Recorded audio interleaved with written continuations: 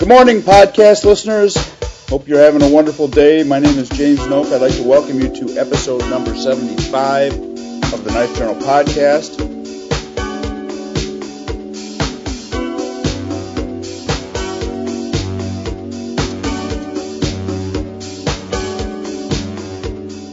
I'm here with Kyle Versteeg, and this might be the last episode that he records from Iowa. It could be.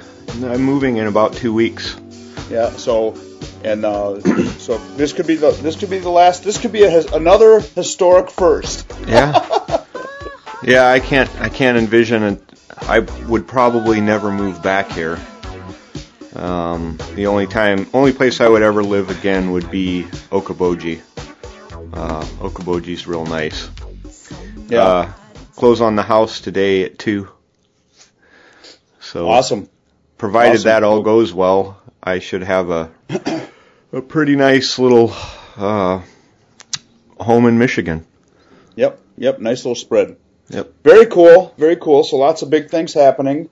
I'm leaving on my expedition today. I'm going to be gone for 5 days of side scan surveying the area of our shipwreck that we found. What's side scan surveying?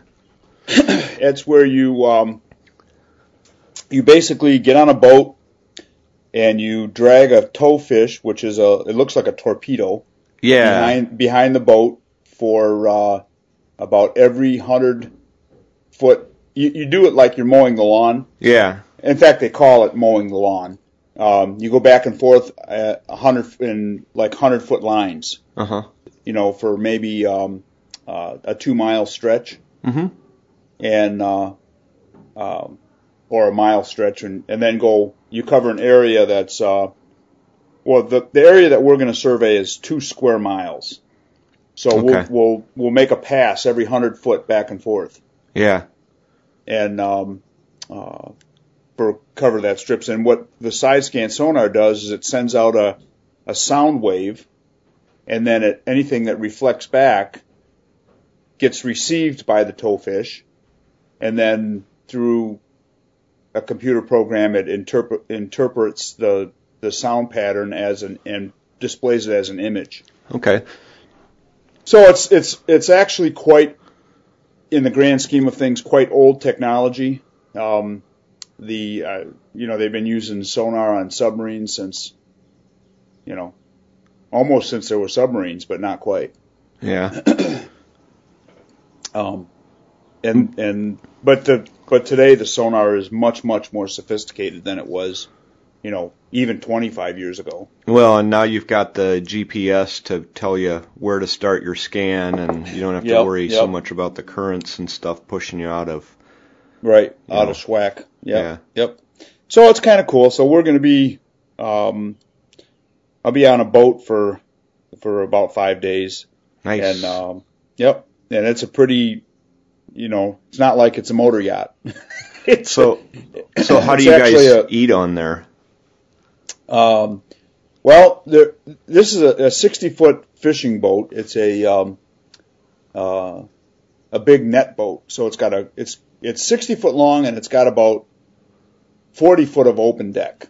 Uh-huh. And so what we'll do is put our equipment, our sensitive equipment down below, and then we'll probably cook up on the deck with a small hot plate hot plate. I'm going to bring my 2-burner LP grill. We have about 6 guys that are going to be on the boat the whole time, and we're going to have long days, so we'll be cooking on the boat. So I've got a 2-burner propane grill, that Griswold stove that I have, and fry pan, and one of the other guys is going to bring a Weber gas grill, and so we'll grill, and we'll probably eat all 3 meals on the boat.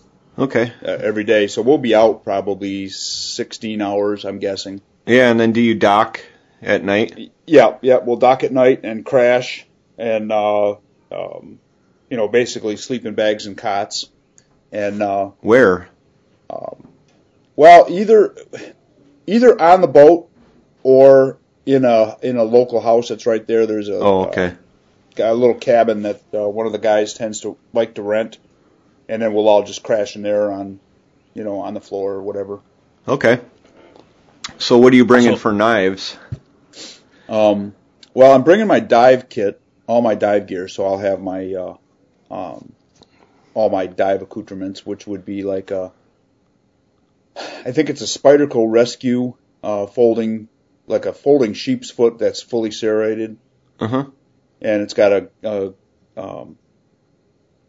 glass punch on it, on the back side of it. Okay. It's a nice little knife, and it's really nice for the BC. I've got it up on my BC. And then for the sake of tradition, I carry a leg knife. I've switched out my my Randall to a Mission MP. What the hell is the model number of that? MP. Anyways, it's a Mission titanium fixed blade. Okay. And I carry that on my leg. Sweet. And I don't know if I'm going to be doing diving, but I may. You never know, so I always bring my dive gear. Uh-huh. And in case we have to go and in case we run across something that's very substantial that needs to be quickly investigated. So that's why I carry it, but it's not really the plan. Uh-huh. But I may dive. And then of course I bring my I'll have my little fork and spoon. I'll have the basic pocket knives that I normally would carry. I have my flashlights that I would normally carry, my headlight that I would normally have.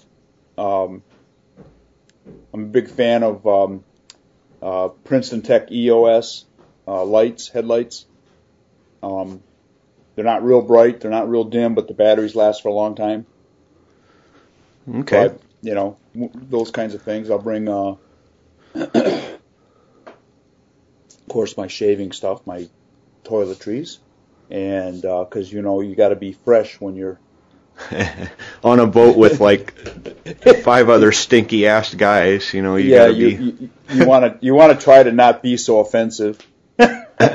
Yeah. So, just the basic stuff. I mean, we're not backpacking anywhere. We're not, so you want to try to be somewhat comfortable. Yeah, boating is a little different than backpacking. You don't have to worry. I think the thing that I would, I don't have any experience on. I mean, I've been on boats, but I've never been on any kind of a, like 6-day thing like you're talking about. Right. The thing I would think about is that there's only so much space on a boat. Right. And so I wouldn't necessarily care so much about weight, but I would care about bulk. Bulkiness. Yep. Yeah. And the other thing that we have to address right now is it's going to be 40 degrees. Oh yeah, that's a tough temperature too. Exactly. To have the right clothes, and then if it's raining or if the wind and it's going to blows be raining water too. Up over the deck. So what do you use for like rain gear in those? Well, I have the military Gore-Tex pants and jacket.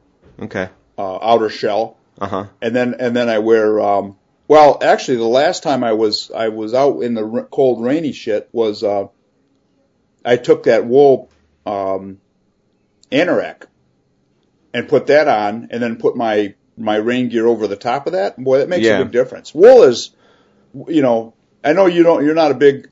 No, I like it. I love wool in the right conditions. I just don't like it all the time. Yeah.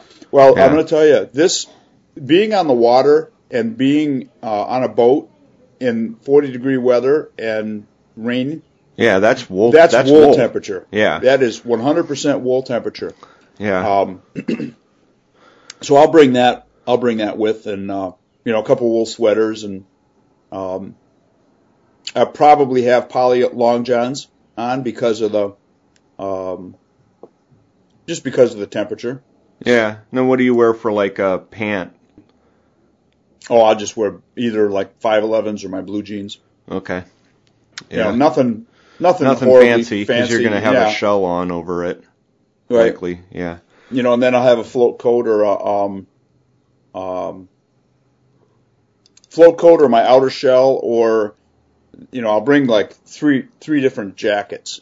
Uh-huh. I have a Mustang float coat. I have my outer shell that is Gore-Tex.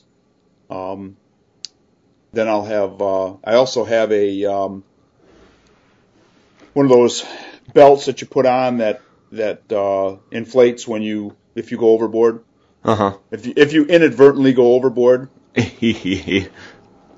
Which, believe me, it when can the happen. Water temperature, easy. When the water temperature is 42 degrees, you don't want to be in the water unless you're geared up for it. And then the other thing is that what actually kills people a lot of times is when they hit cold water like that, there's a involuntary gasp of breath, like they just like that, and they will do that even if they're underwater, and then they're toast. Yeah. You know, so yeah, water is not to be messed with or underestimated, especially if it's colder. Mm-hmm. You know, and it's interesting because in Michigan, the water temperature isn't ever like the ocean. You know, you don't have warm currents. You don't have. I mean, hell, the other day it was 80 degrees and we had ice in Petoskey in the bay. We still had ice chunks floating around. I mean, big, like it blew all in.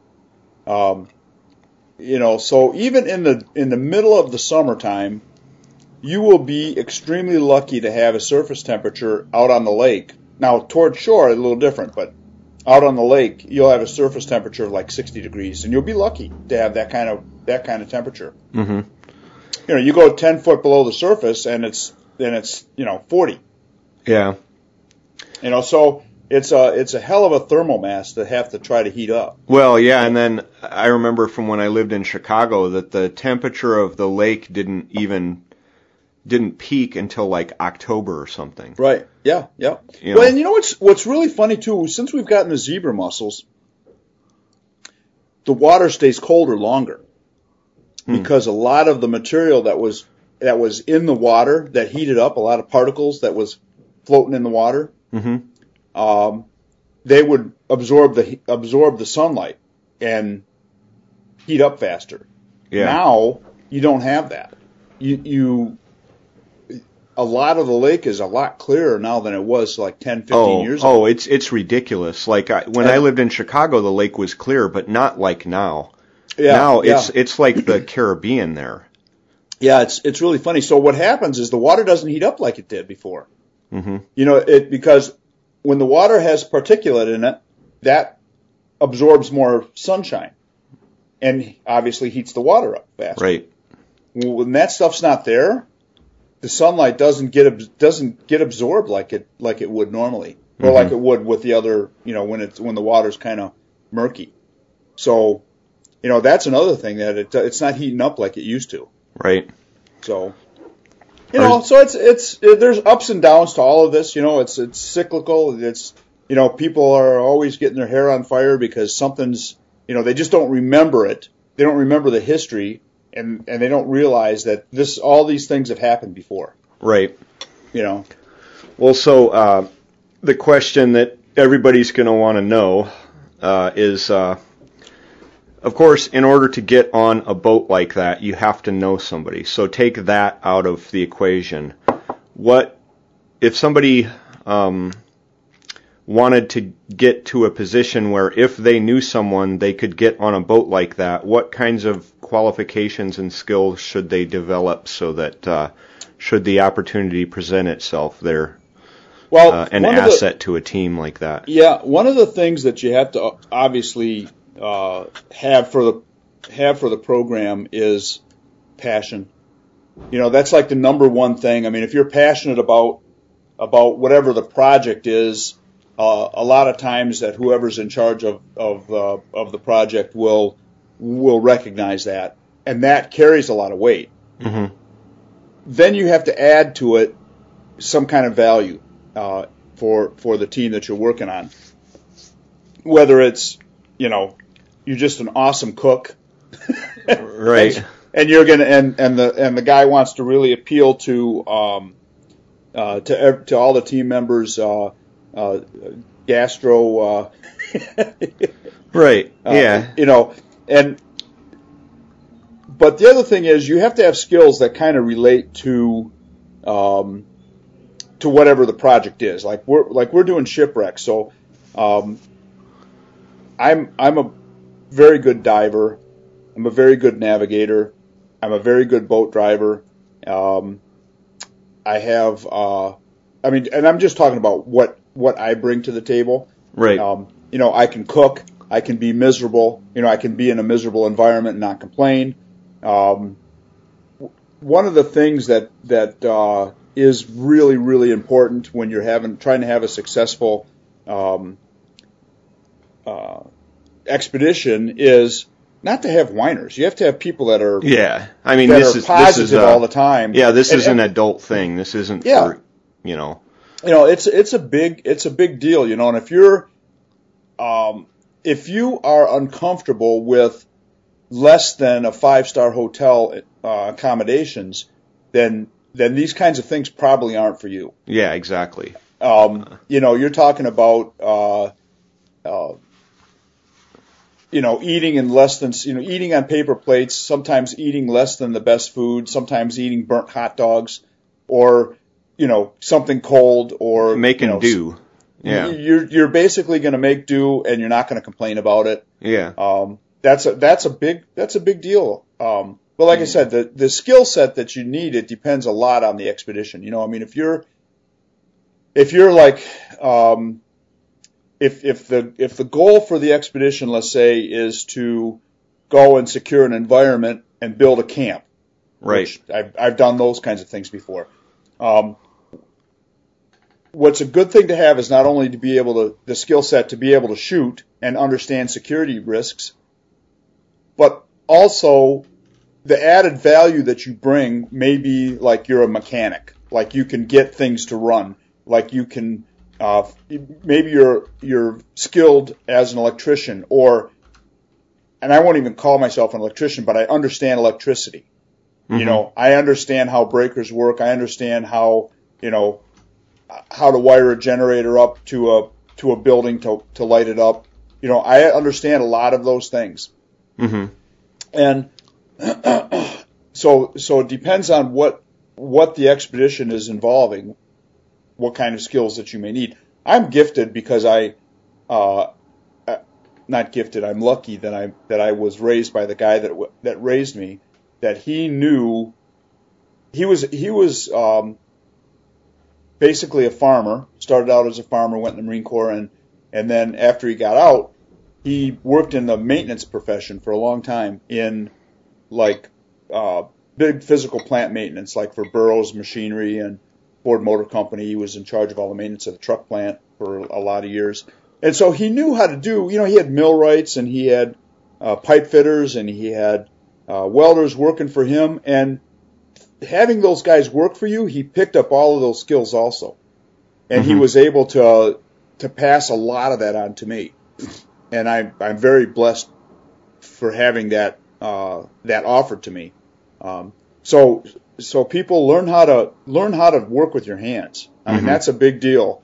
No matter what expedition you go on, there's always something that needs to be jury rigged, or I'm not going to call it what we normally call it, but you have to be able to improvise. It's like the most important thing, because you're never going to walk into a situation that you step aboard a ship and everything that you ever wanted was there, and the crew is there that has a machine shop that can build anything you might need. Right. That's not reality. That is, somebody that's got an unlimited budget working for some university, and chances are whatever it is that they found has already been found by somebody else first. It's just mm-hmm. They're the ones that are getting the publicity, and I'm talking about the Titanic, let's say, was, there's a lot of different stories about how that was found, but none of them are really true. Mm-hmm. That was already found years prior to to Ballard's expedition. Okay. He kind of takes credit for it, but that's not the way it was. I mean, there was a whole nother reason that was found. But when you go out on expeditions, 9 times out of 10, you don't have an unlimited budget. And a lot of times what the most of the budget goes for are things that you can't provide yourself for free. Mm-hmm. And that would be like if you don't have a boat. If you don't have side scan sonar equipment, you got to get it from somewhere. You have to rent it. This expedition, I think the sonar, I want to say just the sonar unit itself is like a couple grand a day. Mm-hmm. So you have to, so everything that makes your comfort as part of the budget, every bit of that section of the budget is very meager compared to what you're actually there to do. Like if you're actually there to let's say, like we're doing side scan, you're there to side scan. Well, guess what? The meals aren't a big portion of the budget. A very, very small portion. Bologna sandwiches and So if that kind of stuff upsets you, then probably it's not a good thing for you. Right. But go ahead. So getting back to some of the things that you can do besides attitude, which are fairly obvious. You mentioned like the navigation and being able to drive a boat. Now there are if you're going to be piloting a boat, there are certain licenses and things like this that you need to get from the Coast Guard. Correct. So that would be something to look into if you're wanting to get into that sort of thing. Right. Like I have my 100-ton master's license with towing endorsement. Right. That's actually kind of a big deal to get that. Yeah, it is. It's I can operate boats upwards of 100 tons, which is about a 70, 80 foot boat. Yeah. Commercially, I mean, I can drive a ferry. Yeah. Well, of course, I don't have the because I do other stuff. I don't have the like. Let's say if I wanted to go work for one of the ferry companies and drive boats back and forth to the island. Obviously, I would have to work my way through their system until they trusted me enough to operate one of their boats and be the skipper. You can be first mate for a long time, or you can be. I mean, there's a lot of ways you can do that, but like to operate a commercial vessel, I have a license to do that. Yeah. So that's something, and actually to get that license, the big thing is you have to be able to document 360 days of experience on a vessel. Right. And it needs to be 90 of those days must be either on ocean or near coastal waters, or you're limited to like inland waters only. What's interesting about that, and a lot of people don't realize this, but an ocean ticket is easier to get than a Great Lakes Master. Great Lakes Master's license carries more weight than an ocean near shore and an offshore ocean license. Right. And I'm not exactly sure why that is, except for maybe that there's so much more that can go wrong on the lakes. But I know it's more difficult to get. And then like dive certificates. Number one, so where I currently live, there's no possibility of me getting a dive license unless I fly to the Caribbean for a week and take a dive course there, which may or may not be good. Right. If you live near water like the Great Lakes, like where I'm moving, I can get a dive license no problem locally. Right. There's a lot of nice dive shops around, and what you do is you start out with your well, in fact, if you've never done it before, a lot of dive shops will have a try it class. Well, they'll take you to a pool and have you don some gear and swim underwater for a little bit. Right. with like the basics of, well, the first time you do it, you could be in 3 foot of water and basically sit down and stand up. Yeah. You're not gonna. It's not likely you're gonna drown in something like that. But when you go and get certified to be an open water diver, the certification company, they put restrictions on you to, you're not supposed to go over 60 feet, and they're basically trying to develop the skill set of being comfortable wearing your gear underwater and being able to understand things like Boyle's Law and what nitrogen does in your blood at 2 atmospheres, that kind of stuff. Yeah. And that is really, really, really important to grasp that concept of Boyle's Law, because you can die very, very quickly. Oh yeah. Yeah. And just doing repetitive dives at 33 feet, if you had a dozen tanks of air and you came up and did repetitive dives after another through 10 tanks of air, you probably wouldn't live very long after. Unless you had a hyperbaric chamber. Right, exactly. In which case you'd be okay. But that's where they're doing those crazy dives like that, where the guys are in the water all day, every day. They have a hyperbaric chamber, and they come up and depressurize, and do what they're supposed to do. Right. Well, the thing is that you, if you're under 30 feet, you can work all day. If you're under 1 atmosphere, you can work all day. You're not gonna get bent. But you go below an atmosphere, then you start having to pay attention to your dive tables and your times. Yeah. You go to 60 feet, and you're basically limited to about an hour of bottom time a day. Yeah. And then once that happens, you pretty much the expense really goes up on a dive operation.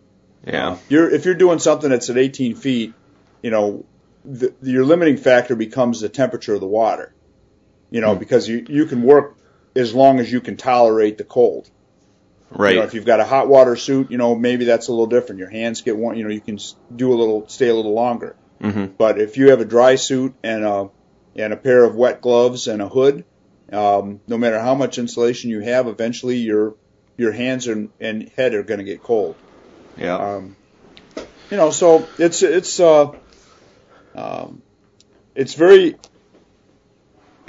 a lot of fun, and a lot of guys are really good at it. Some people dive, but they don't dive enough. They maybe go out, to the Caribbean once a year.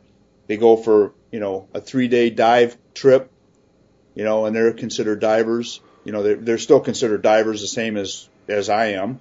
The kind of stuff that we dive in up here is deeper, colder, can be, conditions can be much more brutal under the ice. Uh-huh. You're going out on the ice, it's 20 below zero, you're digging a hole, you're cutting a hole in the ice, you're going under.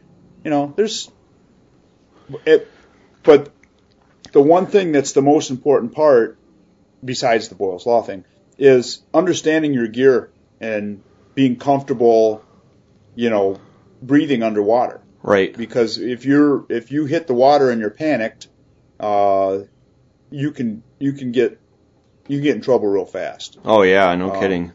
You have to be careful of fishing line. You have to be, people don't realize how strong fishing line is, because on the surface it seems like you can just, even you can break fishing line, but if you take like 20-pound test line, it takes a lot to break that. Uh-huh. You get wrapped up in that, and you can have a hard time getting off the bottom with fishing line attached to you. Bark River Knives offers the best combination of ultra-modern CNC components and old-world craftsmanship. All Bark River knives are hand-convex ground and sharpened to perfect cutting geometry for the task they are designed to perform. Bark River Knives are available through our authorized dealers.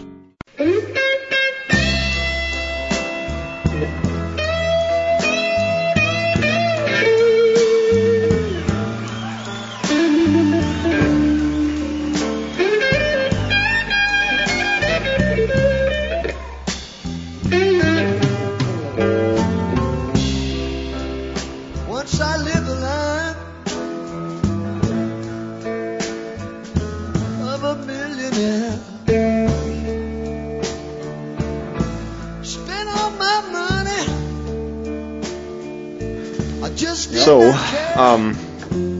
we would be remiss if we didn't talk about some knives in the news here. And I have 2 quick stories. The first one is from Bloomberg, and they're just basically mentioning that knives are the new guns in lawmakers' Second Amendment expansion. And our good friend Ethan Becker is mentioned in the article. I didn't know that he provided the startup money for knife rights. Yes. Yeah. Yep. You didn't know that? I didn't know that. Yeah. I had no idea that he was the guy that financed that. Mm-hmm. But they do good work, and a lot of states just kind of quietly under the radar are getting rid of the switchblade laws and things. And I think they're trying it in Iowa this year, but I haven't heard whether that is actually going to happen or not. You know, and it's funny because that was a law that came into play, and I think we've talked about this before, because of a movie. Uh-huh. You know, because of a movie, we got afraid of switchblades, and so it was a total panic mode thing. You know. Uh-huh. And I think Americans we've forgotten our past. You know, we've forgotten how we got to be country. You know, now we fear everybody's shadows. Now we're afraid to draw a picture. We've got people on the news saying, "Oh my God, don't draw a picture and insult whatever his name is because they'll come and try to kill us." Yeah. You know, and here. You know, and I'm like, Jesus, are you kidding me? What is happening here? You know, we're going to give up our freedom of speech because somebody's insulted? No. Wow. Wow. Well, at any rate, bringing it back to knives. Yeah. The other thing that. Well, that's they want to cut your head off with a knife, so it's still knife related. Right, but I mean, listen. No, but the switchblade laws were really they were basically panic. They were a country in panic. Yeah, it was like a moral panic thing. After a movie. Yeah. After a movie, literally after a movie. Mm-hmm. You just let you know how powerful that media was during that time. Yeah. They could create a movie that could wreak such havoc that, you know. Yep. So I'm glad that they're rescinding that in a lot of places. Okay, so that law now we need to talk about that again. I've been worried for a very long time that eventually they would try to call assisted opening knives switchblades, and in some places they do. But they don't. The problem is it doesn't stand up in court. Well.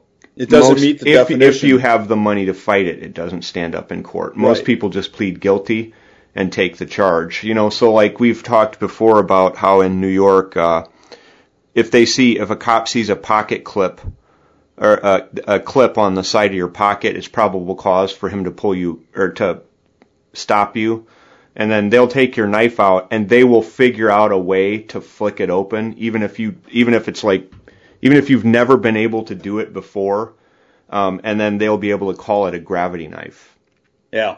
You know, like they'll hold your knife in such a way that, you know, and that's that was one of the things that people were most convicted for. And then it got to a point where it was so ridiculous that even NPR did a story. It's like, okay, these are guys who are like bought this knife at the local hardware store right around the thing, and they have to use it in work, you know, because they work construction, and you have to have a knife to do this, and it's not like they're buying switchblades and they're either walking to or back from work. Yeah. Like, and they're still getting harassed about it, and you have to take the charge on that, you know, because you have to defend it. It makes me sick. When I hear stuff like that, I just think, you know what? Fuck New York.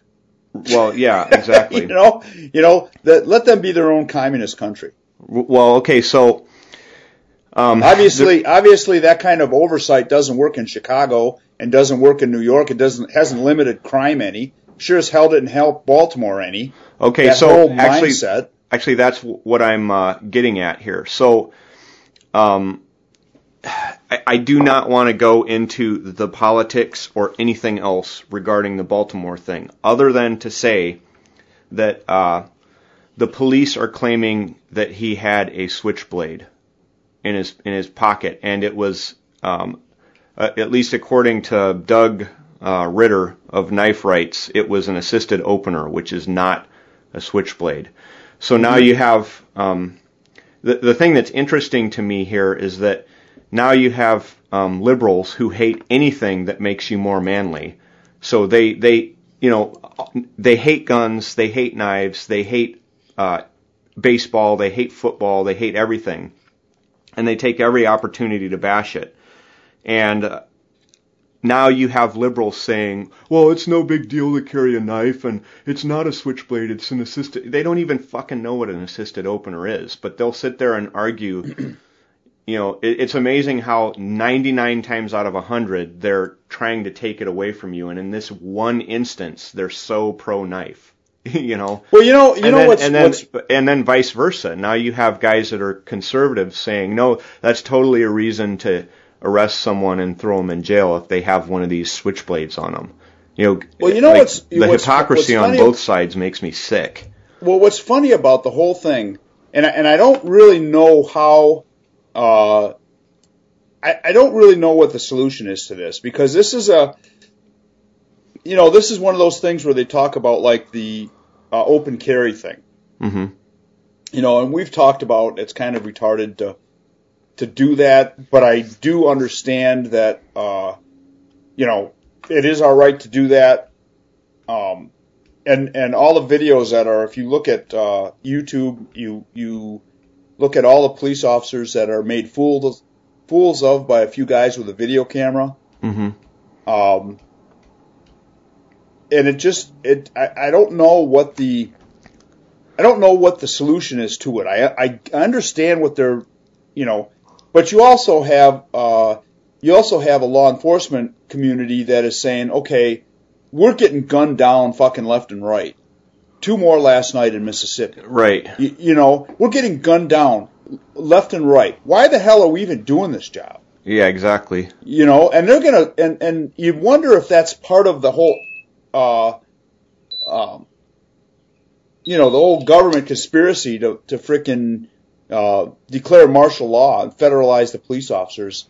Well, they're actually calling to just have federal police now and not have local police anymore.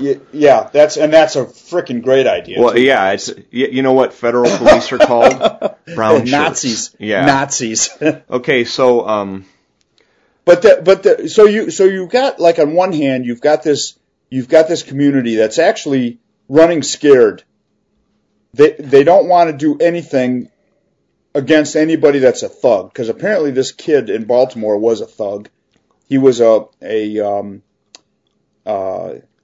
drug dealer.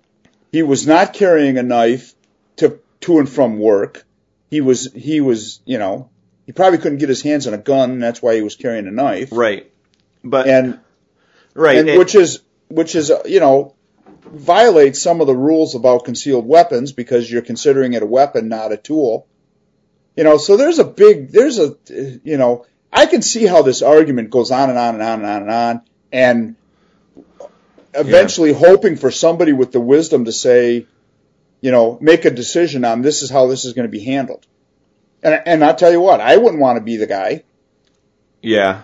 Well, because everything you do is going to be called into question, even if you just arrest someone. And I don't want to get into the politics of that particular case, but the thing is the police are now using that as their probable cause to arrest him. So, I've not even heard anything about what happened. Wait, what it was, if you saw the charges against him, one of the things was the prosecutor said that they had no business to arrest him in the first place. They didn't have any reason to arrest him. So they're saying now that they thought that the spring-assisted knife in his possession fell into the unlawful category. And the thing is if they reasonably believe that it was, then it's a reason to arrest him. Even if later inspection and a legal case determines that the knife was lawful, it doesn't matter. At the time, if they thought reasonably, that's a switchblade. Watch how this pops open. Then they have the legal authority to arrest him. I just think that from what it sounds like, a lot of that stuff is that case is just gonna fall apart. They're gonna have to find a jury that will do whatever the prosecution wants in this case in order for any of this to hold up, is what it looks like to me. Right. Especially when you have the police union fighting for you and the entire police force is saying this is bullshit. I don't know. It seems a little bit like they were tossed into jail as sacrificial lambs here. They arrested the officers? Yeah, all 6 of them. You knew that. They arrested them and threw them in jail and charged them with murder. Nice. Yeah. So that's why I really don't want to get too down the rabbit hole on that. But I just wanted to mention that. The whole reason I brought up the spring assisted things and the knife rights thing is because this is the case where a lot of that is gonna, a lot of those arguments are going to be made. Especially if it gets appealed, if they get convicted and it gets appealed to federal court, then I think you're looking at bigger implications. Right. Well, and like I said, it's a messy thing, and I would not want to be the guy trying to make that determination of who was right and who was wrong here. Yeah. Because here you've got a situation where you have a group of officers that are dealing with a known felon. Mm-hmm. I mean, it's not like this guy was a choir boy. I mean, He was a known problem child, and Yep. And he had a knife. So if that was he was not, maybe he was using it in fashion, maybe right, and they thought that it was illegal. You can be wrong. You think it's illegal. You take them to jail, and then it gets sorted out there. That's what judges are for. Yeah, that's what judges are for. The guy on the street, if you think it's illegal, you arrest him. If it turns out you're wrong, oops, sorry, fucked up. But the other thing I would say is that I've been advised by some friends who are law enforcement types that if you have a knife in your pocket and the police officer says, "Why do you have that knife?" say, "I use it to open boxes, cut off strings." Never, ever, ever say, "That's for protection," because then it's a weapon. Right. A screwdriver in your pocket can be a weapon. Yep. And then you can get a concealed weapon charge if you don't have a concealed carry. Or a hammer. Yeah, anything can be a weapon if that's what you're intending to use it for. So never say anything is for self-defense. Right. So anyway. Yep, and that's actually a pretty good bit of advice. The other thing I wanted to mention is Dwayne Keith Puckett finished my Darrell sheath. He made 3 of them this week. He said he's just lighting the world on fire making them. But he's got a new finish that he's offering, which is a beeswax, which is good for the outdoor stuff. Because we've talked about it on the podcast before, but one of the reasons I have issues with leather sheaths is they can tend to break down, or if you're in and out of water with them, they can, the dye will run and stain everything. I mean, it can be a problem. So I'm hoping that this beeswax finish will solve a lot of that. And I'm torn about this stuff. There's a lot of frickin' sheaths that made it through the jungles of Vietnam. Randall sheaths that made it through the jungles of Vietnam. But they probably have the right finish. Oh, oil. Yeah, but a lot of the sheaths, like say you buy a marbles knife and it comes with a leather sheath. Do you think they took the time to make that sheath so that it can be in and out of water? Well, not the ones from China. Right. Or any marbles. Like my marbles from the pre-China era, I bet you those sheaths are probably just, they probably don't have any waterproofing on them. You still find sheaths from 1900s that were leather. That were made right, though. So I think what I would say is, if you're going to use leather in an application where you're intending to be in and out of water with it, or in a prolonged humid environment for a long time, make sure you get the right, make sure you get some sort of waterproofing with it, and also make sure that you maintain it. Like I tell you what would be really good leather to use in the water would be like baby sealskin. Yeah. And baby sealskin and walrus skin. Yeah, but you have to club it. You have to club it first, yes, because some of the blood will help. Yeah. And that with the baby sealskin, it's always more waterproof if there's fear in the hide. So yes, exactly. No, exactly. But and obviously that was tongue in cheek. There is actually a there probably is some leather that's been tanned certain ways that they'll be more weather resistant. But I mean, really, I haven't had that quote unquote rotting problem. No, most of the guys are using nylon string to stitch things together, and if you get any kind of custom maker, he's going to make some kind of sheath that's it's got properly tanned leather, and it's not going to spoil, and so What do you use on your dive knife? Well, my old Randall had a leather sheath. I used a leather. Wow. It was wax coated. I mean, I dove it for freaking 20 years. Yeah. It was treated. Yeah, it was treated leather, and it's hard like a rock. It's almost feels like a piece of plastic. But then, how did you maintain it? Like when you get out of the water, anything. You rinse it. Just rinse it off. Yeah. Huh. Okay. Just rinse it off. Never did anything. Never applied anything to it. Never did anything to it. Okay. The mission knife I have is some kind of a injection molded plastic. Yeah. Okay. And that holds up real well. I mean, I like the aesthetics of the leather sheaths, and I'm hoping that this beeswax solution will be something that lets me go back to using leather. I hate nylon. Oh, I don't like nylon sheaths. I don't carry one. I hate nylon sheaths completely. Yeah. And I'm like, Kydex is okay, but it's not leather. Yeah, I mean, aesthetically, I prefer leather. It's just, I have to know for sure that it's been treated right, and that any dye that's in it is not going to leach out over everything. Because take a pair of leather gloves from the store and then go use them in water and watch what happens to your hands and to your clothing. Unless they're like a special treated thing, the dye runs, it just turns in, and then, leather gloves, they turn into rocks if you get them wet and then dry them out. So that would be the only thing I would say. Let's see. So with the Darrell knife that I ordered, I've decided what I'm going to do with it.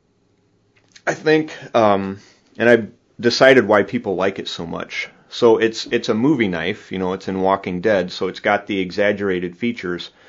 But the other thing is, I think the reason it appeals so much to so many people is that's a Bowie knife. It's just a modernized take on a Bowie knife with some exaggerated features and stuff. So, and of course I liked it because Darrell had it and he's my favorite character. So I've decided that I'm going to take it and put it in a safe, which, by the way, after I move I have to get a safe. But anyway, I'm going to put it in the safe, and then once I get my mill up and running, I'm going to remake it, and then I'll use the sheath that Dwayne is making for me. Nice. But I'm going to remake it with a more ergonomic grip. I'll probably, because it's got the the guard on there that's part of the knife, I will probably do brass bolsters over that. You know, because I like the look of brass, and then I'll probably do like a camel bone handle, and then that'll be kind of my Darrell knife. So.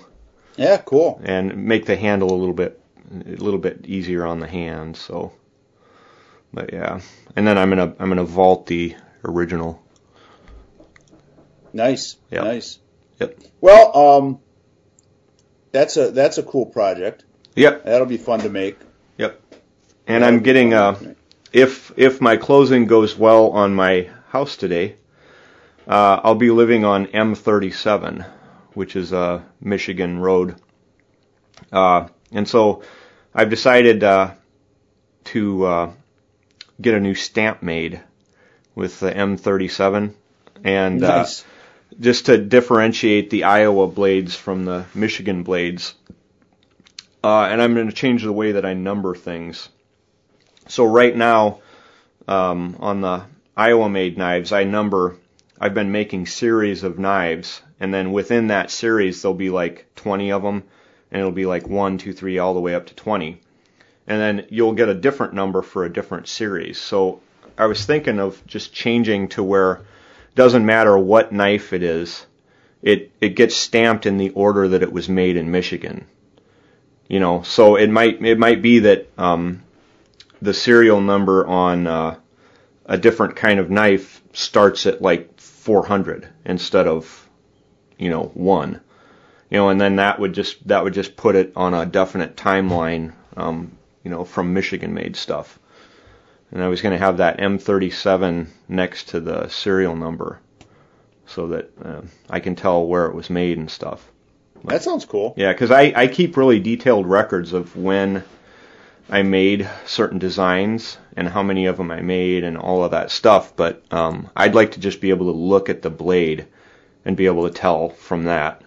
Mm-hmm. So that's awesome. Yeah. So American Knife Company, their blades are getting cut out. Nice. Which ones did you go with? Well, we had some engineering issues that we're still addressing with one that looks like an Ideal, the Cruiser series. Yeah. So we're working through that right now, but we had this other design that was we're calling it a Forest Medium, which is a bushcraft type knife that was inspired by the Skookum bush tool. Right.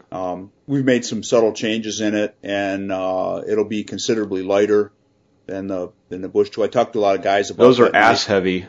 Yes, very, very, very, very the actual Skookums. I've played with 3 or 4 of those, and they're great, yep. But they're freaking handle heavy. Yep. And a lot of guys that it's kind of funny because it's one of those knives that you talk to people who have owned one. You very rarely run across people that own them. Oh, yeah. It's usually what happens is they have owned 1 or 2, and they sell them. I think they get sucked in by the allure of it, and then when they actually have it in their hands, they're going, yeah, this is kind of heavy. This is kind of it's a great design, but it's heavy. It's a lot heavier than I think it should be. Right, and that was the chief complaint out of all of those that anybody that I've talked to that has owned one has always basically said something like that. And then the when you combine that with the fact that it was always kind of a Grail knife, and then once you have it and you're like, oh well, it really shouldn't be a Grail knife. Yeah. They get rid of them. Yeah, and performance-wise, as long as, we've said this before on the podcast, as long as you have certain characteristics built into your bushcraft knife, one maker is the same as the next. Right. It's not like the Skookum is some lightsaber.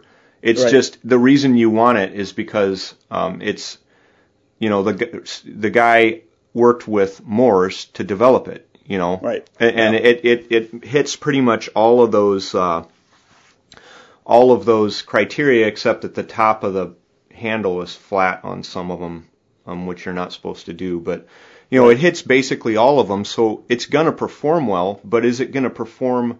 Would you rather have $500 plus a knife that has the same exact characteristics and performs just as well, or would you rather have the $500 knife?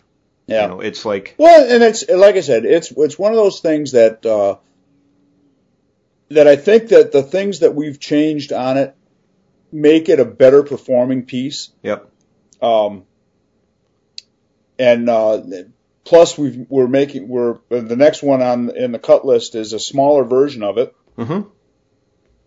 Once again, a smaller, lighter version of it. Mm-hmm. And we're doing the pommel different, the handle's a little bit different, a little bit different shape. And we've clipped a little more of the blade than the other. So it has a good look to it.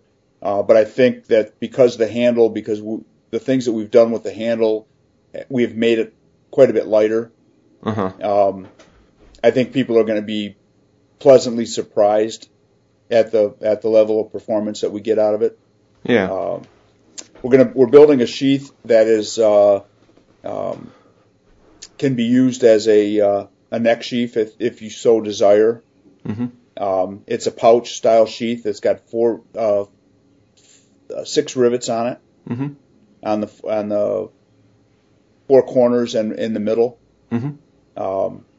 So if you choose to carry it around your neck, you're welcome to. I'm not a big fan of that, but it also will have a strap on it so that you can carry it right or left-handed. Nice. And a fire steel tool. Sweet. Yep. So it'll be a nice package, and I think the guy, we're making. I think the first run is 300. Nice.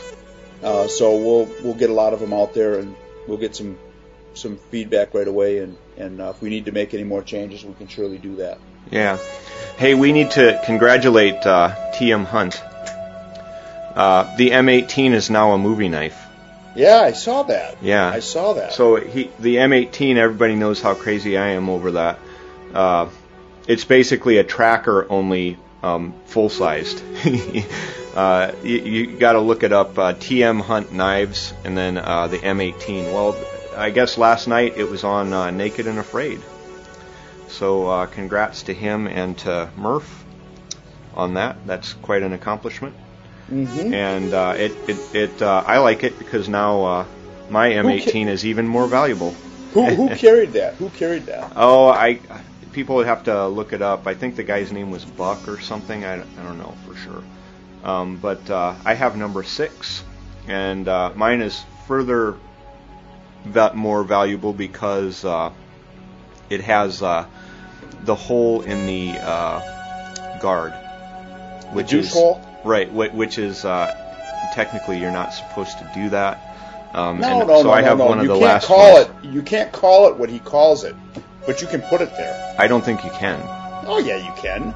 We got to get Anthony Scullambrini on the case, but I thought we did, and I think he found out that you can't put that there. No, as I'm recalling. I think what it is, and obviously we'll get letters on this. I think what it is that you cannot call it that name that he uses. A Talon. Put it there whatever, because right? Yeah. Because there's other knives that have that hole. Not really though. Like what? I don't know off the top of my head, but there's other knives that have a hole there. Well, I'm sure there are, but like he has the trademark on it, and nobody has successfully challenged it. Oh well. So I think it seems to me that email. I'd have to look that up, but it seems to me that email said that you can't use the name Talon hole, but you can put a hole. That's like saying you can't put a hole in a knife. Spyderco tried that. Oh, okay. They weren't successful at it either. They tried to say that you can't put a hole in a knife. Now, people put, and they'll say, well, I put this Spidey hole, in there. And but you can't. What you can't do is you can't do, I think, a hole, a hump, and a lock. I don't know. I think you can't do that. They have that successfully patented. Yeah. But you can't call it a Talon hole. I know that. Yeah. I know that. But I think you can call it a douche hole. Yeah. Well, at any rate, mine is one of the last ones made that's got that, so that's pretty cool. Anyway, I don't know much else. Started watching a new series last night. Oh yeah? Grimm. Oh yeah. Yeah, that's kind of a little bit different. A little bit, you know. I think it's going to be a good. I think it's going to be a good show. Yeah. You know, Walking Dead series type thing. They have three seasons out on Amazon Prime. Okay. So we started watching them last night, and you know, my wife was afraid that she was going to have nightmares. Yeah. Well, So. I'll have to watch that. See if that's good. Yep. It was pretty interesting. But for our knife fans that are geeks, you should check out the Facebook group Bushcraft Geeks. I'm a member, and we talk about all sorts of things on there. But if you're not already a member, I have a dice game to recommend, and it's called Bang the Dice Game, and it's based on a card game from Italy where you are like gunfighters. It's not X-rated. No, yeah, you're like old west gunfighters, and you fight each other and stuff, and then just randomly, every once in a while, you're attacked by Indians, and most of the time it doesn't really do anything, but every once in a while they just go crazy, and there's like a massacre, and there's like actually consequences. So it's not very politically correct as a game, but it is a lot of fun to play, and it's really quick. That's a good one. So that's really all I know. Yeah, we're like I said, we're getting ready to go on my trip. So I've got some packing that I've got to do. My ride is going to be here in a couple hours. Okay. So I've got to get my load out all on the front porch so we can load it up and go. Okay. And so if you got nothing else? Nothing. Okay, so guys, like us on Facebook, knifejournal.com. Go there and join the forum. And I was planning on doing a giveaway this week, but I'm gonna have to wait till next time. Okay. I've got something that everybody's gonna love. And like us on Facebook. Check us out on our two profiles, James Noka and KR Versteeg. If you want to friend us, you're more than welcome to. Otherwise, don't. Just go and be miserable. Yeah. We're pretty upbeat kind of guys. And the other thing is, drop us some positive feedback or negative feedback, I suppose, if you're pissed off at us on iTunes. Because we're always looking for reviews. Yeah, the crazy thing is if you Google search, we end up on all these like top charts for the podcast, but it's crazy the ones we end up on. It's like, we end up like in the top in Japan for like hobbies section. Like there's all these crazy lists that we get on based on whatever. But I haven't checked the stats, but the last time I looked, we were like above 25,000 listeners. Yeah. Which is mind-bending to me, but, this is the 75th... actually, we should have said this is a 75th anniversary edition. Yeah. Right. Anyways, if you... if you have any questions, drop us a note at Knife Journal or podcast at knifejournal.com, and we'll answer your questions for you. And I guess until next time, you're going to be in Michigan. Probably we'll be doing one in Michigan before too long. It's pretty likely. So there might be a couple week break here, maybe a little bit longer because I got to get moved. You got to move. Yeah, you got to move. So just remember, keep your knives sharp and your friends sharper. Yep. And we'll see you soon. Yep. Bye. Bye-bye. Bye.